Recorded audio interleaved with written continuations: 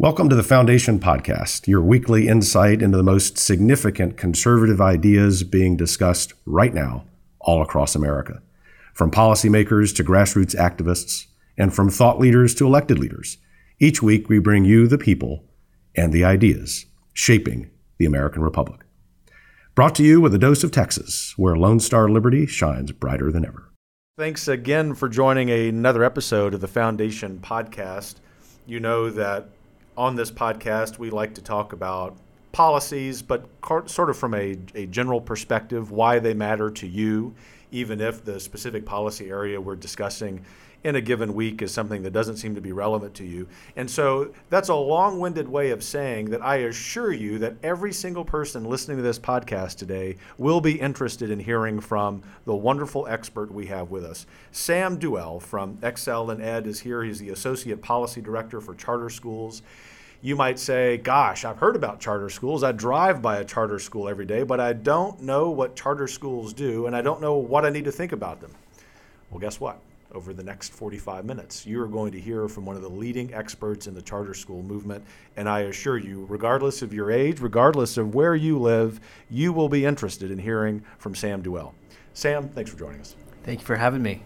So Sam, before we jump into charter schools, one of the customs we have here on the Foundation Podcast is that our guests answer this question, what is your story? And by that we mean each person who comes to our podcast is doing something important, even though I think everyone's very humble about that. But you are doing something important, and you're engaged in a policy area that affects children and American society disproportionately. So before we jump into the work that you do, just tell us briefly how you got to where you are. Yeah, that's a great question. Just as a clarification, my story's not completely written yet. I'm still breathing, and I love that. I'm still here. So it's being told as we speak. But I started my career as a teacher, special education teacher in a traditional public school in California. And I was affected by the folks that I worked with. I fell in love with my community and my kids, my students, and I think the thing that broke my heart the most in working with those kids was a lack of expectations for them, specifically around where they were placed during the school day. Mm-hmm. And so I worked very diligently to make sure that they were included in the general education curriculum. I also worked with the teacher union there during that time. Sure. It's California, so you're not going to get rid of it. So it's, you got to deal with it while you're there. Interestingly enough, I left that time, went into the charter school movement, became a school administrator, and then a central office administrator. Ended up running the charter school office at the Oklahoma State Department of Education. And then started working in nonprofits in the policy world, and now I'm at the foundation. Well, thanks for that explanation. As a fellow educator myself who left the classroom to do some administrative things, I think I know the answer to this question, but what was it like moving from the classroom into an administrative role? That was the hardest time in my life. Mm-hmm. For both personal and professional reasons. My son was born 9 weeks early, the first year that I was an administrator. Oh, goodness. And so it was not only a huge job transition, but it was a huge personal transition as well. And I think for me, oddly enough, policy is the best fit for me right now because teaching and being a school administrator is such an emotional contribution. It was difficult for me to be a good dad and a good husband at that point in my life. And so I miss it. I love my kids, my students, but I'm also I'm happy where I'm at. Well, that's well said. I know that a lot of us who have moved from the classroom into administrative roles and into now policy roles miss the classroom, and we always think that we're teaching. Not that we have all of the answers, but that when you have the heart of the teacher, you can't really turn that off. And I was reminded that education is not the only industry for which that is true. For example, here at the Texas Public Policy Foundation, we have a healthcare center, and the gentleman who leads that is a retired pediatric cardiologist. And I ask Dr. Dean Waldman all the time, do you miss operating on little kids' hearts? And he said, yes. But he said, now, through my policy work, I get to affect the health care they have. And I think that's true in education for all of us who work in education policy, you focusing on charter schools. So thanks for that explanation. I think it's really important for the average listener who is interested in policy and may even be an expert in a particular policy area to understand what motivates those of us who do this work every day. It really is a calling, even more than I would say it's a profession.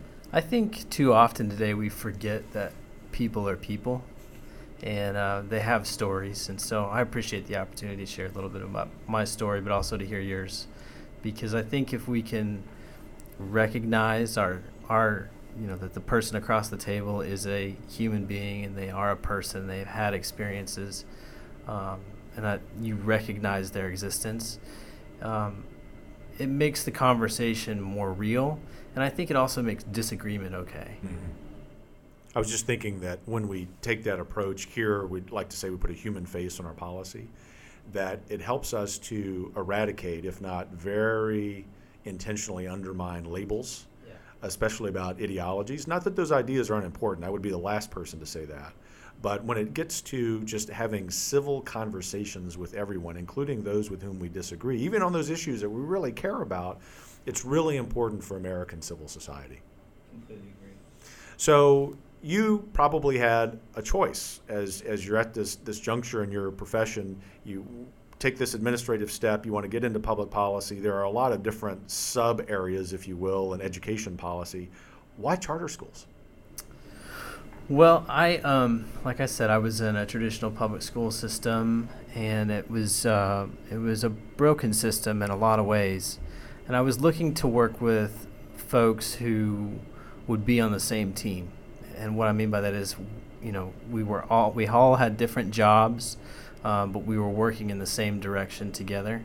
And that teamwork was really important. And I found that in a charter school, and I found that in the charter school movement. I had no intention of going into policy, but I just happened to I'm a Teach for America alum, mm-hmm. So I was part of the Teach for America program, and they have these trips for alumni where they'll take them out to a state. So they flew me out to Oklahoma, and unbeknownst to me, they had all these group interviews lined up, and I left Oklahoma with a job offer. And it was not my intent to get into policy, but it just kind of happened that way. Sometimes policy finds people who are really good at what they do, and they have that practical knowledge, but they also have, to emphasize this point, that manner of conducting themselves in policy work that cultivates trust and confidence across the aisle, whether it's a partisan aisle or an ideological one. So you work for ExcelinEd. For our listeners who are not familiar, one of the major players in education policy. Why don't you tell us a little bit about the origins of ExcelinEd, what it's sort of ExcelinEd's story in the same way that you have a story and policy people have a story, so that our listeners who may not be that familiar understand what the organization does. Great. Well, the Foundation for Excellence in Education, known as ExcelinEd, was founded in 2008 by Governor Jeb Bush, and it started with a lot of the principles that he adopted as governor of Florida, his education policy specifically. We're a nonprofit 501c3 organization, and we're mainly state focused. So we work with state legislatures, state commissioners of education, governors, and we're a soup to nuts organization. So we help with the design of policy. In some cases, we advocate for policy, and we definitely work on implementation of policy. We also have a broad policy set. So anything from K-3 reading and making sure that kids can read at an early age, to quality policy, which we would call A through F report card. And I know that Texas has an A through F report card coming up soon. Praise God. And we also work on a huge innovation set. So anything from college and career pathways to personalized learning. And then we have an opportunity policy set, which I'm a part of, charter school policy, as well as private school choice. We are agnostic in terms of the delivery model for education. We want the best opportunity for every single kid in America. And that's what we're doing. We're working to find policy solutions to make sure that happens. So the organization is agnostic about the delivery mechanism, in other words, the type of school, and might even be a homeschool, I would presume. And yet we understand that for a certain segment of the population, in other words, certain children, that charter schools have a really good track record at being the delivery mechanism of choice. And so what, in your experience and your research, would be the most important thing to convey to our audience about the success of charter schools for some kids? It's a great question. I might back up a little bit and talk about why people start charter schools. There's been some talk lately that charter schools are corporations or that they have some sort of nefarious motive. I'm not going to say that they're all innocent, but most of them are. They're human enterprises, so none of them would be perfect, right? Exactly. But if you look at why people start charter schools, you'll find parents, community members who have specific problems and need to address those problems, and so they start the charter school. I'll give you an example. So in New York City, there were two moms who had boys with autism, and they found that schooling for those boys was cost prohibitive, at least the quality that they wanted. And so they founded New York City Autism School. And it's a premier institution in New York City that provides specialized education for kids with autism at no charge to those parents. There's another example in rural Idaho where they had a school that was closed down for consolidation, and the community came together and founded a charter school in Upper Carmen, Idaho. And you'll find stories like this all over the United States that aren't necessarily talked about very often, which is charters are formed in many cases to address specific local problems within communities. How do they perform? If we're looking at standardized testing, charter schools perform really well, especially in urban environments, especially with students who identify as Black or Hispanic, and we see that in research from Stanford. There's a center at Stanford called the Center for Research on Education Outcomes. We call it CREDO, and they've published several rounds of research since 2009 on charter schools. And anybody who's looking for information on that, you can go to the CREDO website and check that out. So charter schools they are one segment of the education arena. Objective evidence, whether it's from the Stanford Center or others, and we'll get to a research paper that we just published jointly with you, suggest very strongly that charter schools perform well. And yet there are skeptics who say charter schools must be able to select the students of their choice and that's how they get these great standardized test scores. What's your response to that? I'd say that if charters are selecting students, that they're probably doing something illegal. In other words, the policy does not allow for charter schools to choose students. If you look at the policies in the 44 states that have passed laws, it's very clear in every case that there are enrollment policies that require lotteries, that require some openness and transparency in terms of how kids are accepted into the school. The idea of a charter is that it would be open enrollment, that it would be a public school, that it would serve the community in which it's placed. And so to folks that say charters choose kids, I would say that's not supposed to happen. And if it is happening, then it can be addressed through their authorizer, which is the organization that governs them. Which in some states might be the state. I guess in most places it would be local or regional. 90% of authorizers in the United States are local school districts. Mm-hmm. A lot of people say, charter schools aren't accountable to to local school boards. That's just not true. 90% of the authorizers are local school boards. And so if there's a lack of accountability for a charter school, then it's normally the fault of the local school board. Your politeness and civility are very much on display, because the question about charter schools selecting students, you were very kind in responding. The way a Texan might say that is, hell no, that's not true. So you could let me say that.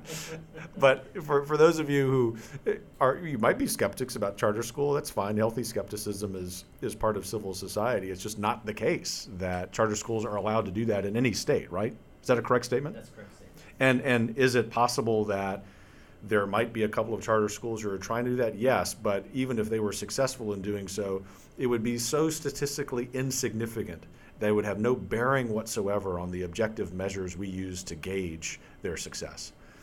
You, in a similar vein, you were somewhat qualified when, I think, tell me if I'm wrong, when you are somewhat measured, when you said that standardized tests are a measure of charter school success. And I think as a fellow educator, I know where you're going with that.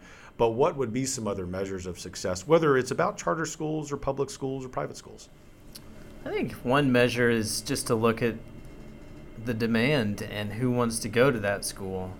I think in Texas you have something like 130,000 people waiting to get into a charter. That's a pretty clear indicator that people desire that kind of schooling and that placement, and so that's a pretty powerful indicator. I'd also say that there are qualitative indicators like what are the course offerings, what can the school provide for my student. In some cases it's the philosophy of education, so whether it's a Montessori education or STEM, which is based on science, technology, engineering, and math. But I think also I don't want to qualify standardized testing too much. It's been an important part of our education history for the last 18 years, and it's an indicator that anybody from realtors to parents use.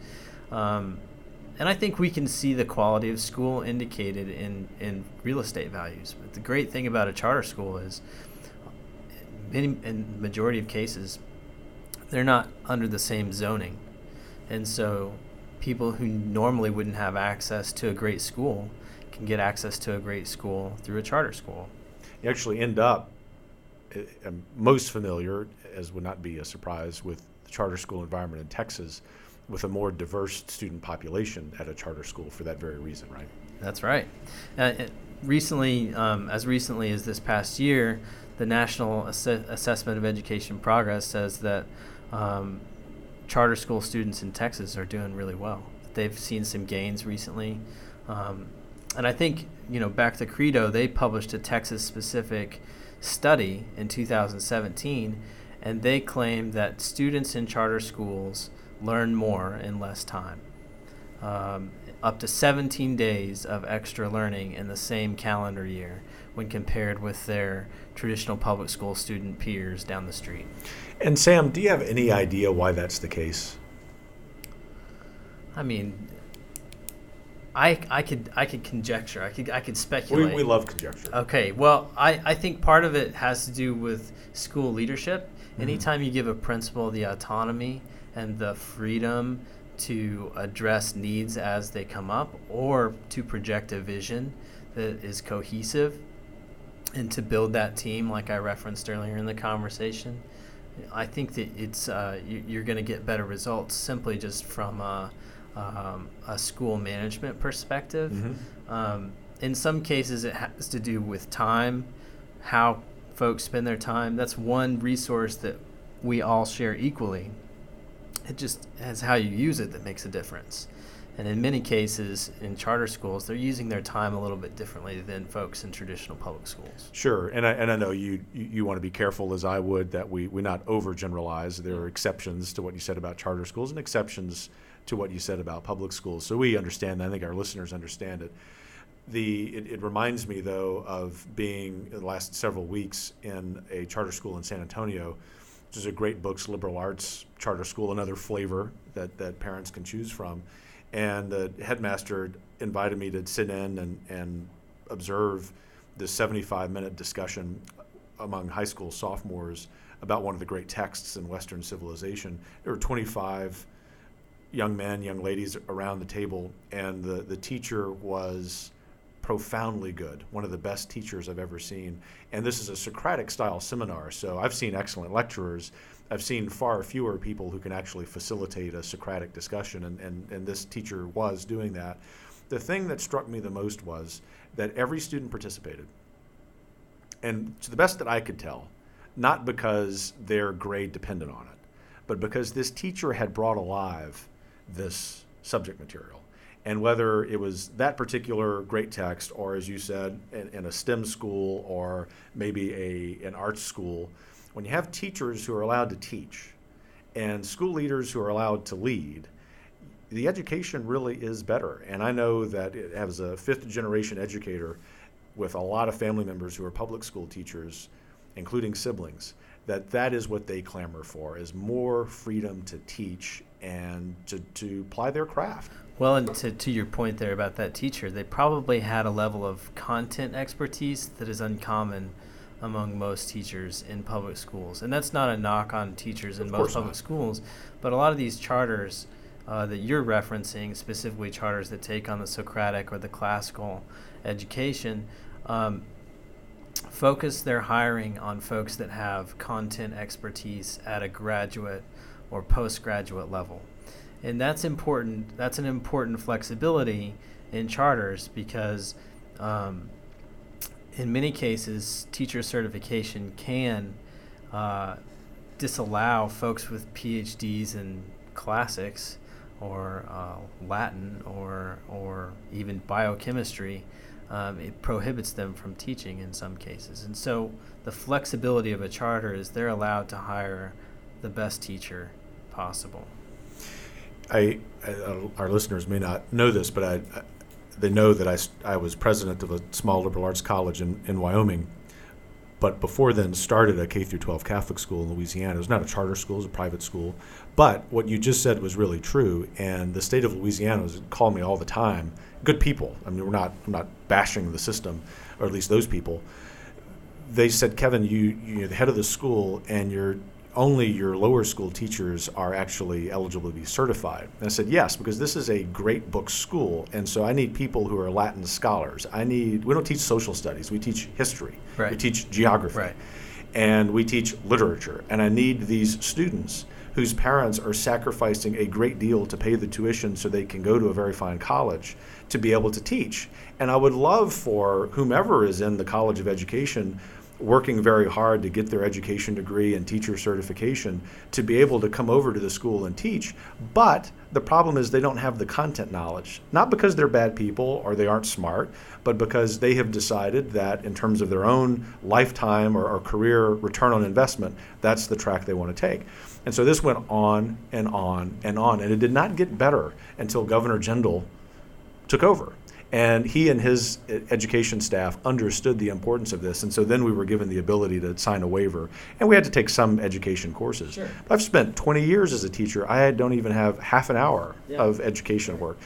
I don't think I'm a bad teacher, may not be a great one, but I think it's really important for Americans who are trying to understand about some simple reforms to education. One of them might be the teacher certification process. Well, this is, I think, a good example of how good intentions lead to bad places. I mean, I don't doubt that teacher certification came from a place of wanting to professionalize the field and the career to make it more valuable, but I do think that in many cases it's turned into sort of a Rube Goldberg machine. When in fact we could simply go to the local graduate school of education, not the graduate school of education, but the local graduate school, and find some of the best teachers who hadn't even thought about teaching before. Yeah, I think about the gentleman who taught economics as a former banker at the school in Louisiana. And did he have some things to learn about teaching? Of course. That was more generational than it was anything else. He's very good at human relationships. And so I just love those stories about people who've had other professions coming into the classroom, because ultimately, just like the teachers who are certified, they have a spirit of service. And I guess what I have said to people over the years is that it does not, a teacher certification does not mean that you're the only person who has the heart of a teacher. And one of the things we need to do in civil society is free up school systems. Because I know a lot of public school principals who'd love to have this freedom too, to get content area experts, especially in junior high and high school. I think part of the challenges there also relates to pay and the way that our Sure. schools are structured, and their pay system. I think in many cases, school principals or school leaders have to define their school finance in very narrow buckets, which does not allow them to make different decisions or group funding in a way that would allow them to pay teachers higher salaries, for example. And that's an issue for talent, which is another reason why charters are a good thing, is because they can structure their budgets a little bit differently than traditional public schools. Sure. So one of the things that you do in your job is read a lot of research. I presume you do some of that yourself. And we have here at the Texas Public Policy Foundation, along with ExcelinEd and a couple of other organizations, released a paper recently. This is about Texas in particular, but Texas, what we learned from this study is that what's going on in Texas is instructive for the rest of society. I was about to say emblematic, but in fact it's not emblematic, it's instructive because it's a little bit different. That is, the charter school landscape here in Texas is. Our Texas listeners will find this really, really interesting. Our non-Texas listeners, of whom we have many, will bear with us because the lesson in Texas is so instructive. But why don't you, because you're the expert on this, give us the 2 or 3 takeaways from this study for listeners all over the United States? Sure. Texas has a great charter school ecosystem. They have one of the best charter school movements, or most renowned charter school movements in the country. You have founded excellent organizations like KIP, like Yes Prep, Uplift, Idea Public Schools, some folks that are very well known throughout the country. And so from that perspective, Texas has been quite successful in the charter school movement. Unfortunately, it's never been harder to get a charter approved than it is today in Texas. And that's a problem because, as I alluded earlier, there's over 130,000 people waiting to get into charters. So charter schools in Texas can't keep up with the demand. The demand is much higher than the available seats. The paper talks about how the history of charters in Texas developed from the late 90s to today. In Generation 3, which was like the third year that they approved charter schools, there was a decision to approve every single application. I think it was 109 charter schools that were approved. And 60% of those charters ended up closing at some point because there was not a vetting process. It was quite lax. And the charter school movement in Texas spent a lot of time recovering from that time and cleaning up that mess. And as a result, the regulation pendulum, for lack of a better word, has swung way far to the other direction. And so too much regulation. There's too much regulation specifically related to the application process and how charters get approved. So it'd be fair to call that a barrier of entry? It's a huge barrier of entry because not only is it time consuming, but it's expensive. And we're talking about charter applications that rival the length of Tolstoy. I mean, it's what used to be a 50-page application is like 400 pages or Goodness. more. And so yesterday I was on a panel with Chris Barbick, founder of Yes Prep, and he said that he was able to write his application back 20 years ago on nights and weekends with a buddy. Mm-hmm. And that turned into one of the best charter systems in the country. I think it would be hard-pressed for the next Chris Barbick to do that today, especially when it's 300 to 400 pages, which means that's a huge barrier to teachers who have a strong passion about meeting a specific need, or parents who want to come together and meet a specific need. And it's really limited the new charters to charter systems that already exist. Makes it more corporate, right? Which isn't necessarily bad, intrinsically bad, but what it does do is develop this barrier, this obstacle to one of the beautiful parts of the origins of the charter school movement, which is, as you described, it emanated from this need in a community and parents and maybe some really good teachers coming together to form a charter school. Losing that in education is, I would say, a tragedy for our kids. I completely agree. Well, and not only that, it's probably undemocratic. I mean, if you think about democracy is more than an election, first of all. It includes institutions and checks and balances. But if you look at the book Democracy in America by Alexis de Tocqueville, and he came through, what did he see when he visited America? He saw that people, American people, formed associations, free associations, to solve their most immediate needs. There was a fire, so they formed a fire department. They needed a school, so they built schools. These associations are American to the core. And charter schools are just as American as those free associations were back in the 1830s. And that is, charter schools allow people to solve their most immediate needs, unless they can't fill out a 300 or 400 page application. Which would drive de Tocqueville nuts. Yeah, it would.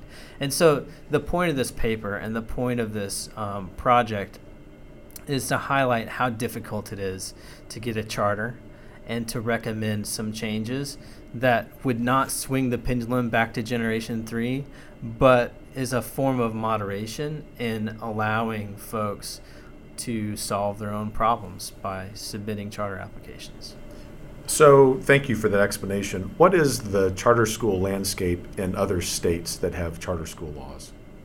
So there's 44 states that have charter school laws, and they vary widely in terms of how many charters and what their charter school laws say.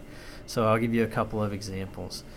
Virginia has, I think, 9 charter schools, and they've had a law for a long time, but their state constitution is extremely restrictive in how those charter schools are formed and run. So the governance structure is very different than Texas, where you have a strong statewide authorizer in the Texas Education Agency, right? California is different. They have, out of the 7,000 charter schools nationwide, they have like 1,600 charter schools. And they're based on a district system. So you apply to the district. If you get denied, you apply to the county. If you get denied, you apply to the state. So there's an appeal system. In Hawaii, it's even different than that, where there's only really one school district, one local education agency. So all of the charters go through that system. So I would encourage people, when you talk about charters, I've generalized in this conversation, but try not to generalize too much, because there are so many specificities, especially state-specific differences, that you may be talking past each other in a conversation. You know, charters in Texas are like this, but that's really different than, let's say, New Orleans, right? But in almost everywhere, there are a lot of things we can say about your excellent response, but for the average listener, even if they don't have school-age kids, maybe they don't even think they care about charter schools, that you've made a really compelling case that charter schools matter. They're a really important part of the education system, to the extent that we like the system, and that for the purposes of sustaining civil society, they are quintessentially American. It's actually a really compelling argument for people to learn more about charters, just from the standpoint of civil society, to say nothing of the policy, if in fact they want to get into that level of detail. It's a check and a balance. I mean, look, local school boards in many cases have a monopoly on public education in a given geographic area. And if you don't like monopolies, then you should love charter schools, because charter schools are a check and a balance on that localized monopoly. And they're really institutions that empower parental choice. I mean, by their very origin, they empower parental choice. And of course, here on the Foundation Podcast, we love that, especially when parents are getting together in groups, forming communities, and those turn into things like charter schools. Kids benefit because we often talk about the free market or the marketplace, and it's important to remember that that's not some abstract kind of evil thing. It is the culmination, it is the result of people like you and me getting together and deciding that we have some shared needs. There's a demand, in other words, and let's go make sure that there's a supply.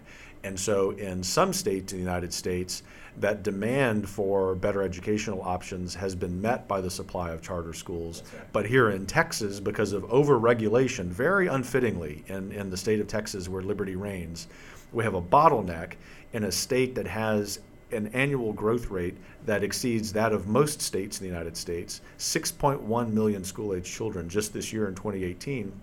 And I would suspect in a couple years, 200,000 kids waiting on charter school waiting lists. It's preposterous, just to put a really fine point on it.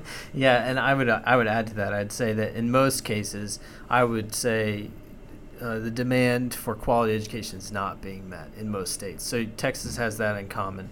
I would say that in some states, they've used charters more liberally. Mm-hmm. And I mean that in a literal way. Sure. What's the future for charter schools and for American education? I think the future of education looks a lot like families determining what's best for their kid and being able to choose between more than one good option. Whether that's a private school, whether that's a charter school, it could even be the traditional public school down the street. Sure. But I think the future of American education is bright, and I think that it looks like more than one quality option for each family. I tell you, one of the things that makes me optimistic, one of the reasons I'm optimistic about that and certainly share your view, is that people are beginning to realize, just average Americans beginning to realize, that the regulatory regime is stifling opportunity. If it's stifling opportunity, if you and I want to create some small business, that's bad enough. That's unjust. It is particularly so in the world of education, because ultimately the reason we're trying to deliver this education is for the education of a young person and for people, that is Americans, who believe so fervently in the optimism of the future and hopefulness in the same way de Tocqueville would see that, in the same way our founders would see that. We're really beginning to stunt the growth, literally, the intellectual growth of kids, and as a result, we're stunting the growth of civil society. I don't think that is an overstatement regarding education generally. I'm a little more hopeful, not because I disagree with you, sure, but because I believe in kids and their ability to succeed in spite of what we do or don't do sure. to them. And in many cases, kids are going to be successful regardless of whether you send them to a given school or not, because kids become adults, and I believe that firmly in my heart that kids are smarter than we think they are. As my mama said, if you treat kids like they're smart, then they will be. Yep, and you know that from your educational experience. Yeah. So where do we go to learn more? Go to learn more. You can check out the new report at ExcelinEd.org. It's also on TPPF's website. TexasPolicy.com, but we invite you in particular to go to ExcelinEd.org. And you can also check our charter resources, What is a Charter School, on our website. And there's more resources there under the Opportunity tab. Sure. Sam Duell, you are a great American. Thank you so much, very genuinely, from all of us in Texas, for doing what you do every day with the heart of a teacher, the civility of a great American. Thanks for joining us on the podcast today. Appreciate it. Thank you. You bet. Thanks for listening to the Foundation Podcast, brought to you by the Texas Public Policy Foundation. Please don't forget to subscribe.